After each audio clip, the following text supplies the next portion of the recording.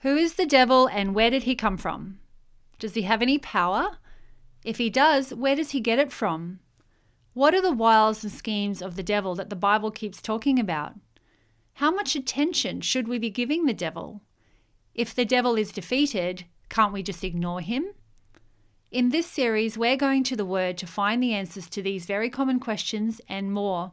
Hello and welcome to Faith Talks. I'm your host, Emily Preston, and in these podcasts, we will be discussing how to practically apply the principles found in the Word, or how to be a doer of the Word, so that you can start seeing more of the manifestation of God's grace in every area of your life.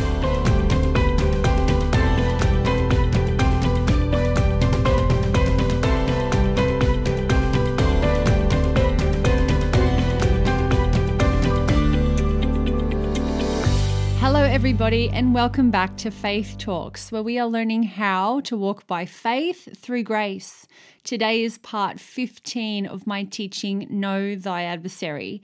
And over the last few months, we have spent a great deal of time getting to know our enemy, knowing who he is, knowing how he operates, knowing how he gets access to our lives, how we give him power. So I know that everybody's really keen to get into the how-tos of all the things that we've talked about. However, what I'd like to do in this episode is just give a brief recap of everything that we've talked about from episode 1 to episode 14. And the reason for that is because we've talked about so many things and gone into a lot of depth of teaching on each point.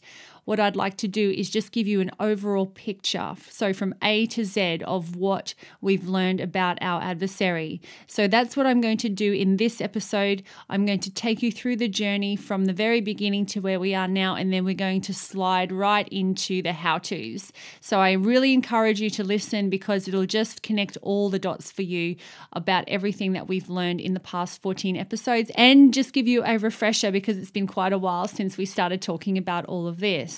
Okay, so we've been getting to know our adversary. And who is our adversary? Our adversary is Satan. But Satan didn't start off as Satan, as you know. Satan was originally Lucifer, and Lucifer was created by God, and he was God's best archangel. And according to Ezekiel 28, Lucifer was in the Garden of Eden. He was there with Adam and Eve, and the Bible describes him as the seal of perfection, full of wisdom and perfect in beauty. He was there, Lucifer was there in the Garden of Eden when God created Adam and Eve, and God had placed him there as his best angel. Lucifer was God's best angel. He was the highest of all his cherubim, and God gave Adam and Eve his best because that's who God is, that's what he does, and he gave Lucifer to Adam and Eve to protect, guard, and minister to them while they were in the garden. And now Lucifer was there. He saw and heard God make mankind, create him in his very image and in his very likeness. He saw him make mankind just a little lower than himself, but over the angels. He saw him crown them with glory and honor and set them over the works of all of his hands and put all things in subjection under their feet. He saw God give mankind a flesh and blood body, which gave them absolute dominion and authority over all the earth and everything in it. And Lucifer was jealous. Lucifer wanted what man had. He wanted to be just like the Most High. He wanted to have unlimited dominion and authority in the earth, just like this creature, like this man that God had made.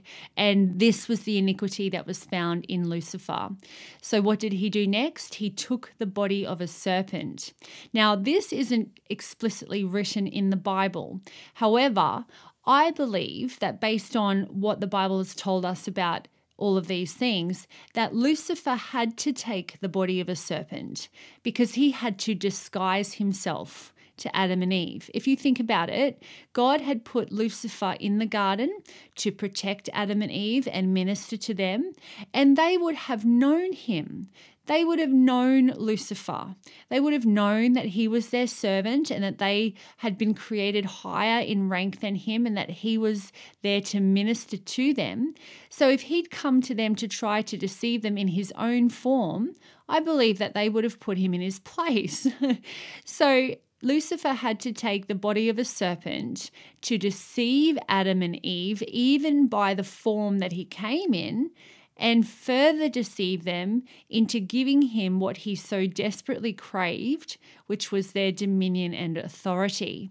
And he was successful in deceiving them, and they willingly handed their dominion and authority that God had given them over to Lucifer.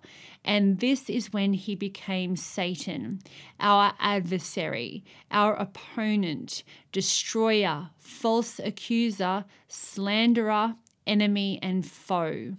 And Satan was now God, small g, God of this earth, because a human in a flesh and blood body had submitted to him and given him the authority and dominion that was rightfully theirs. And because they did it willingly, God couldn't just destroy Adam and Eve and destroy Satan and start all over again, because he was bound by his word. He had given mankind rulership and dominion over the earth, and they had willingly handed it over to Satan. They did it of their own free will. So Satan, in a sense, held Adam and Eve hostage because of their sin against God. And more or less, he was saying to God, if you destroy me, you're going to have to destroy your beloved creation too, because they willingly gave me their dominion and authority. So God had to come up with another plan to restore mankind to their position of authority in their earth and do it legally. And so he came up with the plan of redemption. Remember that spirits have to have a flesh and blood body cooperating with them in order to accomplish anything in the earth. Lucifer took the body of a serpent illegally, but God came into the earth legally through a sinless man in a flesh and blood human body called Jesus, who paid the ransom for sin and drew all of the judgment and curse for sin to himself and freed the hostages. Satan was utterly defeated at the cross. Jesus made a show of him openly, just like a conquering Roman general paraded his defeated foe through the streets for all to see. Satan was paraded through the streets of heaven. A spectacle was made of him. Jesus the victor and Satan the defeated foe. And this is when Satan, the accuser of the brethren, was cast down. Now salvation has come. Now strength and the kingdom of our God and the power of his might have come. And Satan was cast out of heaven. He was hurled out of heaven. And he no longer has any access to the throne of God to accuse mankind before God, to cast man's sin up before him. Sin is no longer an issue between God and man. It has been cast into the sea of forgetfulness. It is as far as the east is from the west. Our sins and iniquities he remembers no more. Now, instead of Satan being able to access the throne of God, we can go boldly before the throne of grace and obtain mercy and grace to help us. In addition to this, Ephesians 2 tells us that when Jesus was raised, we were raised up together with him. We are now seated in heavenly places with Christ Jesus, at the right hand of majesty, far above all principalities, powers, might, dominion, and every name that is named. Once again, all things have been put in subjection under our feet. Once again, dominion and authority in the earth has been restored to us. Once again, we are to rule and reign as kings in this life because our life is now hidden in Christ. We are in him and he is in us. But just because Satan is defeated doesn't mean that he has stopped being our enemy. And it doesn't mean that we can ignore him. We are still living in his territory. Satan is still God of this earth, and he will remain God of this earth until Jesus comes back. And so, as long as we are still living in his territory in the earth, we still have to enforce his defeat. Satan still roams like a roaring lion, seeking whom he may devour. But the only ones he can devour are those who don't resist him, the ones who give him place, the ones who fall for his schemes, his wiles, his tactics, and his devices. And because Satan is still a spirit, he still needs a person in a flesh and blood human body to submit to him in order to get access to them or in order to carry out any of his wicked plans. Satan can't just come in and possess people or wreak havoc in their lives. He has to deceive them into submitting or cooperating with him. He has to employ trickery, cunning, craftiness, and deceit. He has to deceive people into submitting to or cooperating with him. So how does he do this? How does he deceive people into cooperating or submitting to him? Through wiles, trickery, devices, and schemes. And what are his wiles, trickery, devices, and schemes? 2 Corinthians 2 verse 11 tells us that they are his thoughts. His thoughts. The only way that he can get access to people or carry out his wicked plans for people or the earth is through whispering his lies, his suggestions, arguments, reasonings, and opinions to people. And then if he can get people believing that his thoughts are their thoughts, their words, actions, and behavior will follow. And if people don't know the Word of God or their minds aren't renewed to the Word of God, there is little to no truth in them to expose the lies. There's nothing to show that what they're listening to is a lie. And this is how the devil successfully influences people to think, say, and do terrible, evil things to themselves or to other people. This is how he influences politicians and governments and lawmakers into saying and doing things that are completely ungodly. This is how he keeps people in bondage to things that are completely opposed to God's perfect plan for their lives. This is how he keeps people sick, diseased, struggling financially, depressed, anxious, fearful, or in bondage to the things that Jesus shed his blood to atone for. The only way that he gets access to anybody's life or is able to carry out any of his wicked plans to steal, kill, and destroy is by convincing people that his thoughts are their thoughts. It's through his thoughts about ourselves and other people that he deceives people into breaking the only commandment that God has given us under the new covenant, which is to love our neighbor as we love ourselves.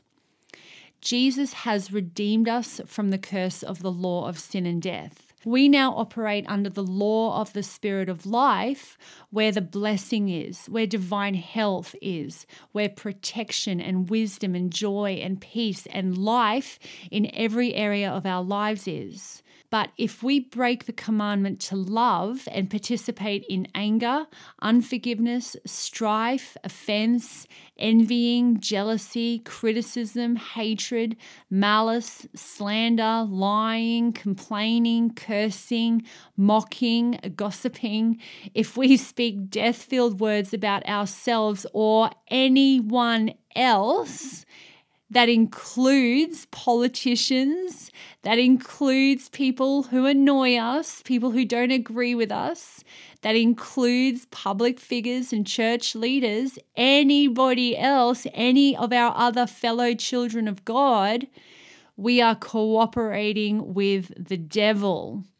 We are, in a sense, giving him an open door and exposing ourselves to the law of sin and death, which is still in full operation out there in the world.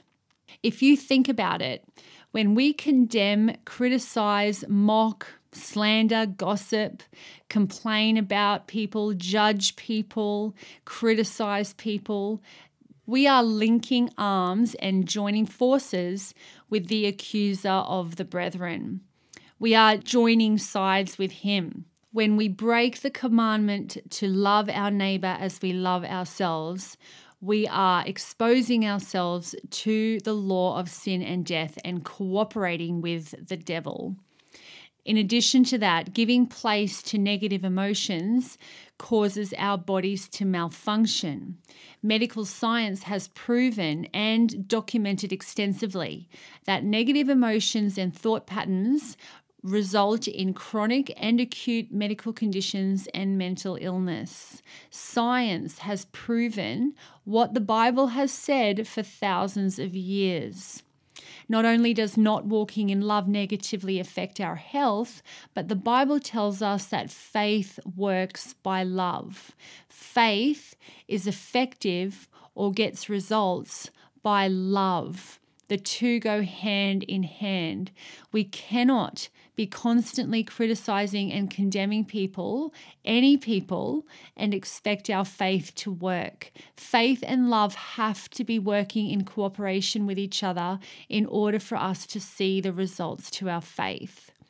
And again, notice that all of the things that open the door to the devil, all of the ways that we cooperate with him or give him place, start with thoughts. Remember, the wiles, the schemes, the devices, and the tactics of the devil are his thoughts. Jealousy and envy start with thoughts. Anger and wrath and hatred start with thoughts. Unforgiveness and offense toward other people start with thoughts. Bitterness and resentment and jealousy and envy and pride start with thoughts. Lying and stealing start with thoughts. Death-filled words start with thoughts. Fear, anxiety, and worry start with thoughts. Every kind of sinful behavior that the Bible defines as sin starts with a thought. So the devil will tempt us with destructive thoughts about ourselves or other people or situations, hoping we'll take his bait and expose ourselves to the curse of the law of sin and death. The devil can't put sickness on us. He can't put disease on us. He can't cause tragedy in our lives. He can't steal, kill, or destroy in our lives without our cooperation. He has to present us with situations and opportunities to take his bait and expose ourselves to the curse of the law of sin and death, to cooperate with him. We expose ourselves to the decay and the destruction that he wants so desperately to unleash on us.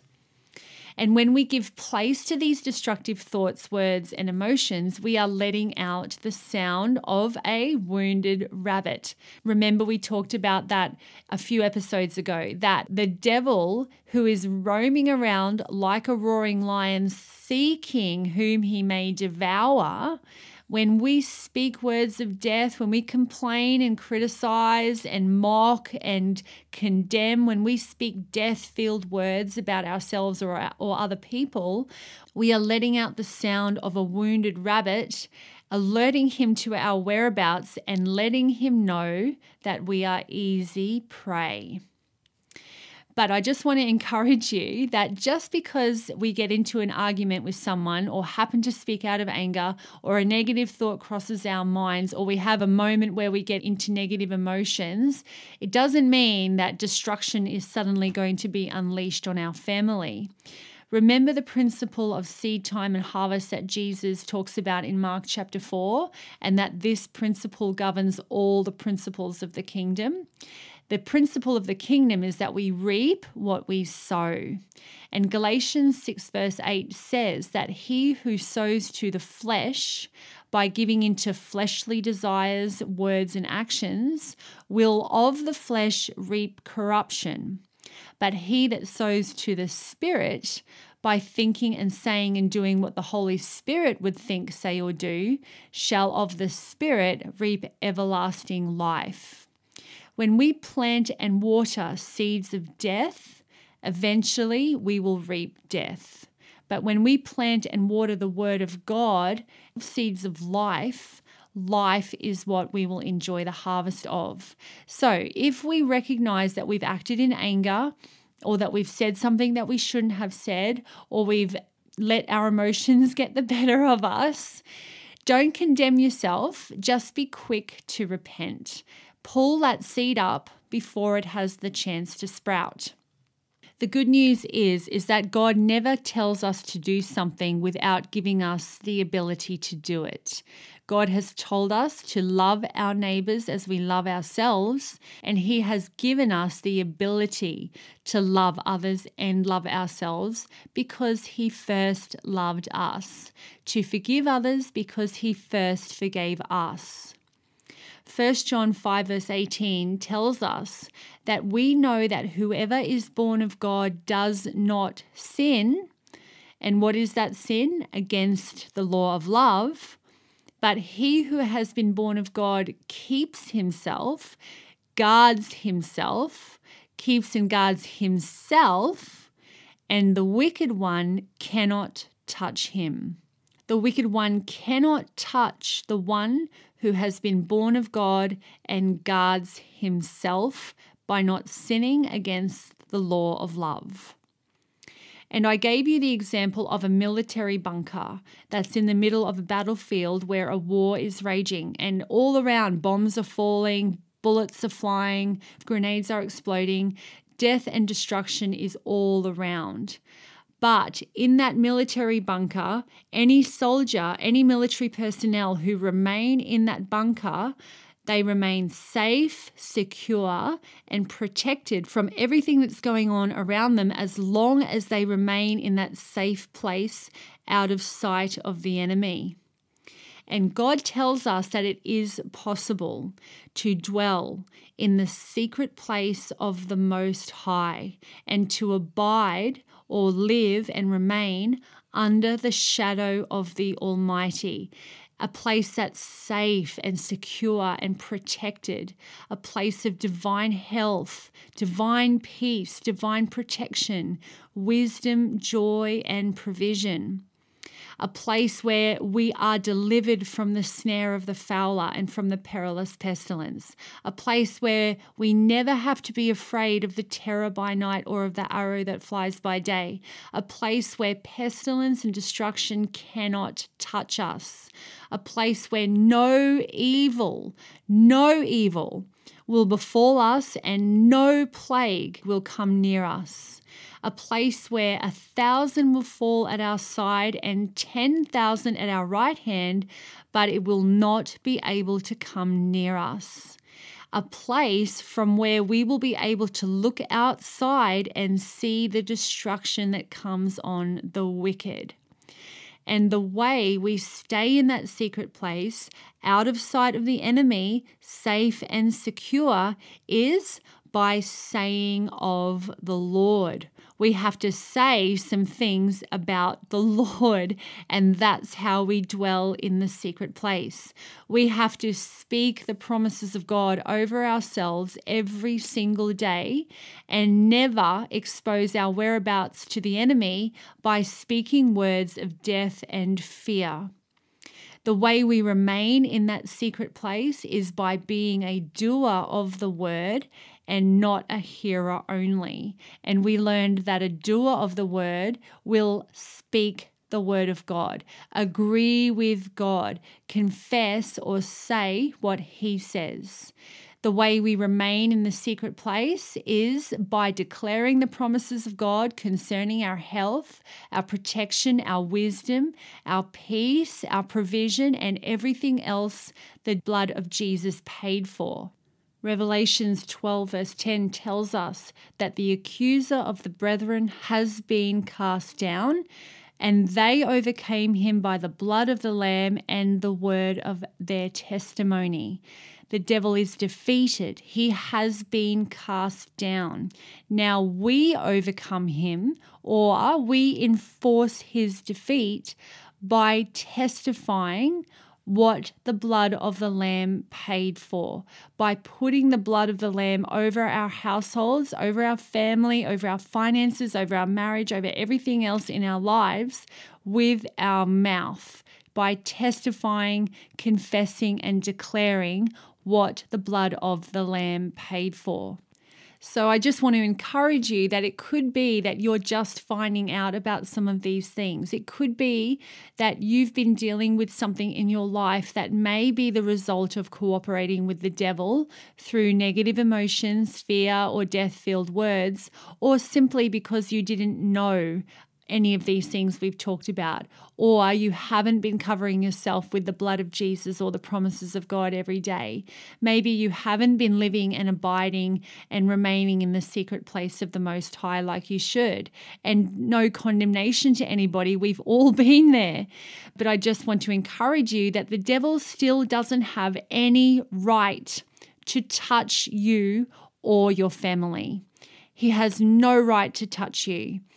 And this isn't the time for condemnation. This isn't the time to beat yourself up about what you did or didn't do or where you missed it. It's time to enforce his defeat and resist him until he flees. I was talking to someone the other day about this. If you came out of your bedroom and found a dirty, drunk intruder in your home, you wouldn't think, now I wonder where he got in. You wouldn't walk around your house looking for a door or a window that he got through. No, you would do everything in your power to kick him out of your house.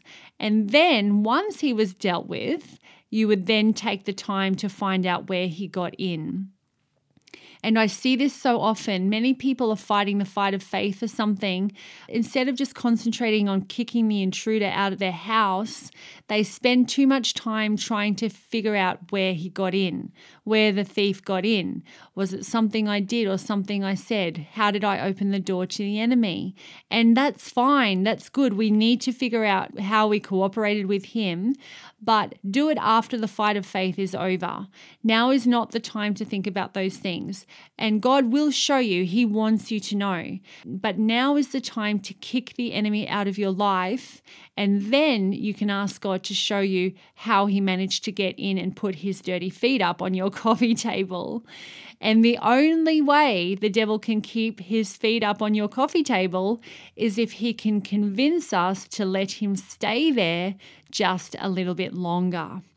And the only way he can keep us dealing with those health issues, those financial issues, those relationship or emotional issues, or any other issues, is through the same tactics he has always used. By whispering his lies and suggestions to us that are designed to convince us that we're not healed, that we're not provided for, that we're not blessed or not protected, or that we don't have peace in every area of our lives, that we don't have everything the word tells us that we have, and that we aren't who the word says that we are. What does he have to do? He has to first steal the word. Remember that a spirit cannot accomplish anything in this earth without human cooperation. The devil can't come in and put sickness on us, put disease on us, cause financial ruin in our lives, put depression or anxiety on us or anything else without our cooperation. Why? because God has already given us everything that we need for life and godliness. 2 Peter 1 verse 3 tells us God has already given us everything that we need for both life and godliness. We already have it. We already are healed. We are already saved and delivered and set free. Jesus redeemed us from the curse of the law of sin and death at the cross. It is finished. And now God has given us a book of great and precious promises telling us what we already have. It's not coming to us. It's not on its way. It's not up in heaven waiting for us after we die. The blessings of the Lord are ours right now. We are healed right now. We are delivered right now. We have everything that Jesus died to pay for right now.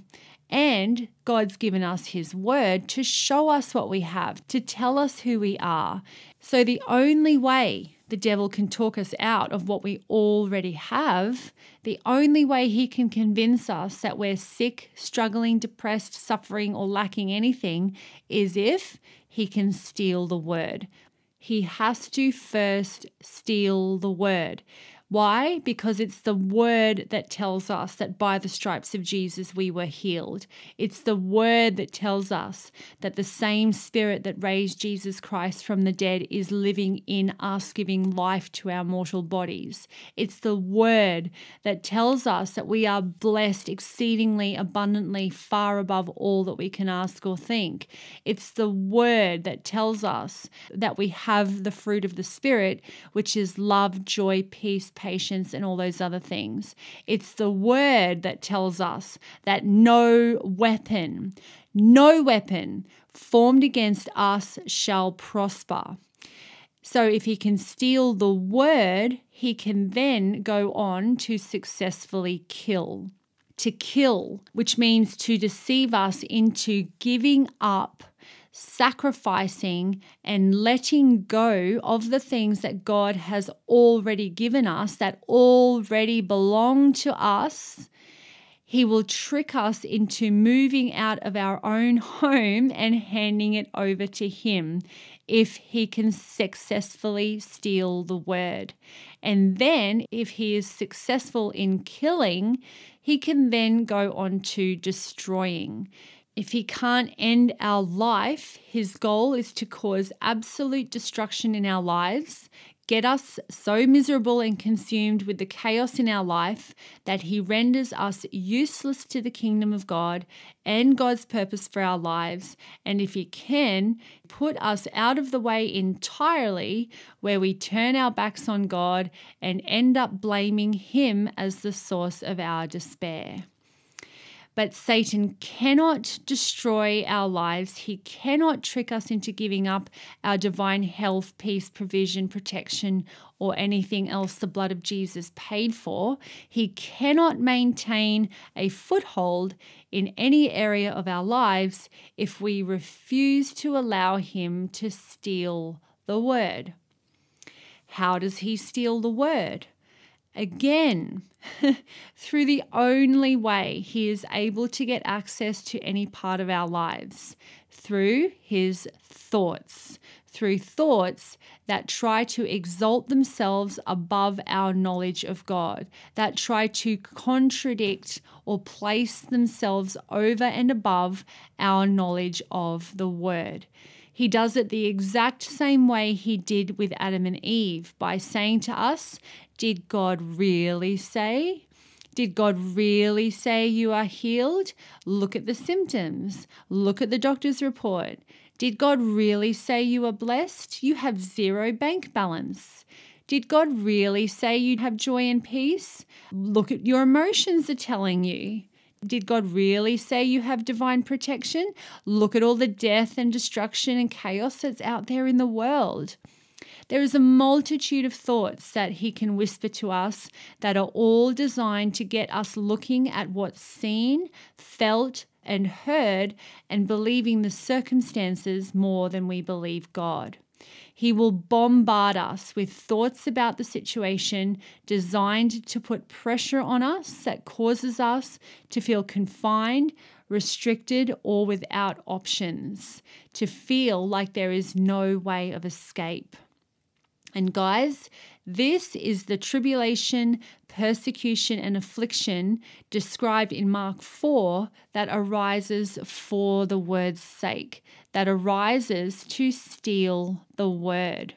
The enemy will try to get us into strife and offense with other people. He will dangle bait in front of us with thoughts about what someone did or said, trying to entice us to fall into his trap of unforgiveness, because unforgiveness, offense, and strife will cause our faith to short circuit and the word will not be able to bear fruit. He is trying to steal the word. Ephesians 4 verse 31 tells us to get rid of all bitterness, rage, anger, clamor, slander, and malice. We have to weed out all bitterness and wrath, anger, clamor, evil speaking, and malice from the ground of our hearts, because if we leave it there, it will choke the word and make it unfruitful. The devil will load us up with thoughts about the cares of life, the deceitfulness of riches, and the desire for other things, knowing that those things will choke the word and make it unfruitful. He cannot have the word of God bearing fruit in our lives. He cannot have us giving testimony to the goodness and grace of God. So he unleashes a barrage of thoughts on us that, if we take them, will steal the word, causing us to give up, sacrifice, and let go of the things that God has already given us, the things that are already ours. Isaiah 54 verse 17 promises us that no weapon, that's an absolute promise, no weapon that is formed against us shall prosper. But why won't it prosper? Because we condemn every tongue that rises against us in judgment. The weapons that are formed against us not prospering are conditional on us condemning every tongue, every thought, every argument, every reasoning, every suggestion that rises against us in judgment. And notice that it isn't God who condemns these tongues, it's our responsibility. The only way that weapons that are formed against us can prosper is if we don't condemn them, if we don't put them to death, if we don't cast them down. We know that the only way the enemy can get access to our lives is by falling for his schemes or devices, by listening to his lies, suggestions, opinions, and thoughts. Every opportunity we have to expose ourselves to the law of sin and death by breaking the commandment to love starts with thoughts. The temptation to hold on to unforgiveness and offense, to get into strife, to get into pride, to get into jealousy, all start with thoughts. Gossip and lying and slandering and complaining and criticizing and condemning all start with thoughts about a person or a situation. Death-filled words about ourselves or others all start with thoughts. Fear for ourselves or other people start with thoughts. The only way the devil can steal the word that tells us who we are and what we have by the grace of God is by presenting us with thoughts that contradict the word of God. The persecution and affliction that arises for the word's sake are all simply a barrage of thoughts about the problem. The cares of life, the deceitfulness of riches, and the lust for other things that choke the word and make it unable to bear fruit all originate with thoughts. the strongholds that the enemy tries to construct in our minds that keep us trapped inside a prison of sickness or depression or financial trouble or anxiety or fear or guilt or relationship problems or condemnation or shame or any other challenge are made of thoughts. Thoughts are at the root of all of it.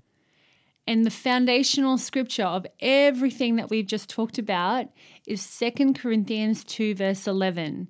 And it says in that verse, in order that Satan should not get advantage of us, for we are not ignorant of his schemes. We are not ignorant of his devices. So God is telling us that we are not to be ignorant of the devil's schemes, because if we are ignorant of them, it is possible for him to get advantage of us. But now we know, based on everything that we've been learning through this series, that the devil's devices and schemes are simply thoughts. They're simply thoughts, guys.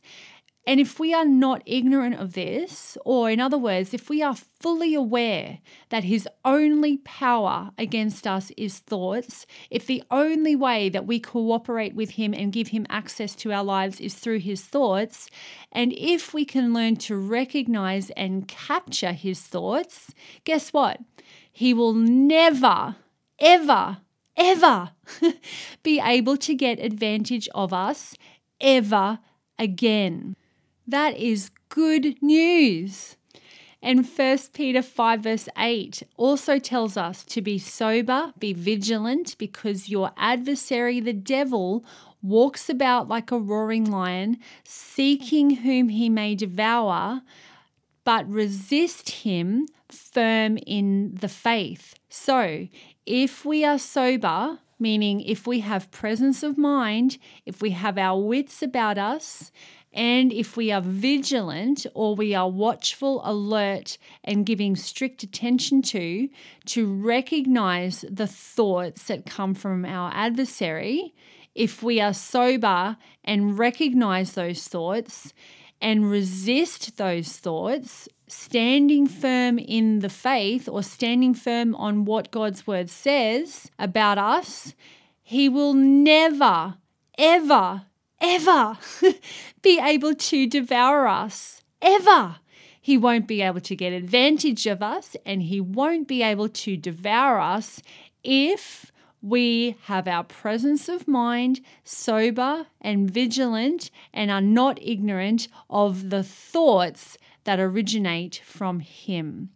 God's made it so simple and so straightforward for us. It's not complicated. It's not convoluted. God's made it so simple for us to maintain our victory over the enemy and enforce his defeat. So these promises work both in the offensive, that is, that the devil not only won't be able to devour you, he won't even be able to get near you.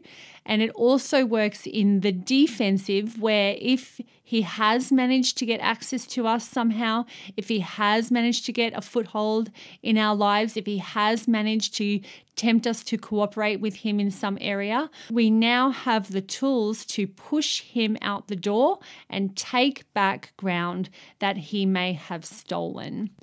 So that was a summary of everything that we've discussed in the past 14 episodes. So if any of those points that I've mentioned, if you want any further information or teaching on any of those points, all of it is covered in the last 14 episodes in a lot more depth. So I wanted just to give you, again, an overall picture, an overview of everything that we've talked about, because next week I promise that we are going to start talking about the how. We are going to talk about how to resist the devil, how to put up our spiritual defense strategies, how to cover ourselves with the blood of Jesus every day, how to keep ourselves in the love of God, God, how to recognize thoughts from the enemy and what to do with them.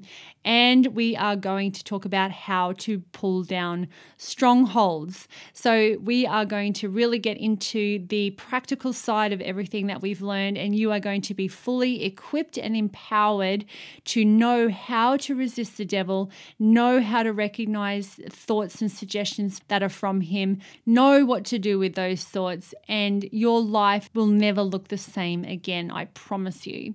So I really trust that what we've talked about today has blessed and encouraged you. I look forward to the next few episodes where I will be giving you the tools to practically apply everything that we've learned in your life every day. So thank you so much for following along, and I look forward to wrapping this series up in the next few episodes with you. God bless you, and I'll catch you next week on Faith Talks. Thank you so much for being part of today's episode of Faith Talks. If you have any questions related to today's or any of my previous episodes, if you have a testimony you would like to share, or for a free copy of Confessions for Life, please email me at questions@faithtalks.com.au. For episode announcements and regular encouragement, you can now find Faith Talks with Emily Preston on Facebook and Instagram. Finally, if you know anyone who would benefit from today's or any of my previous teachings, please share this podcast with them and help them receive revelation of the truth that will make them free. Until next time, know that I am praying for you, and don't forget to be a doer of the word and not a hearer only, and you will be blessed in everything that you do. God bless you.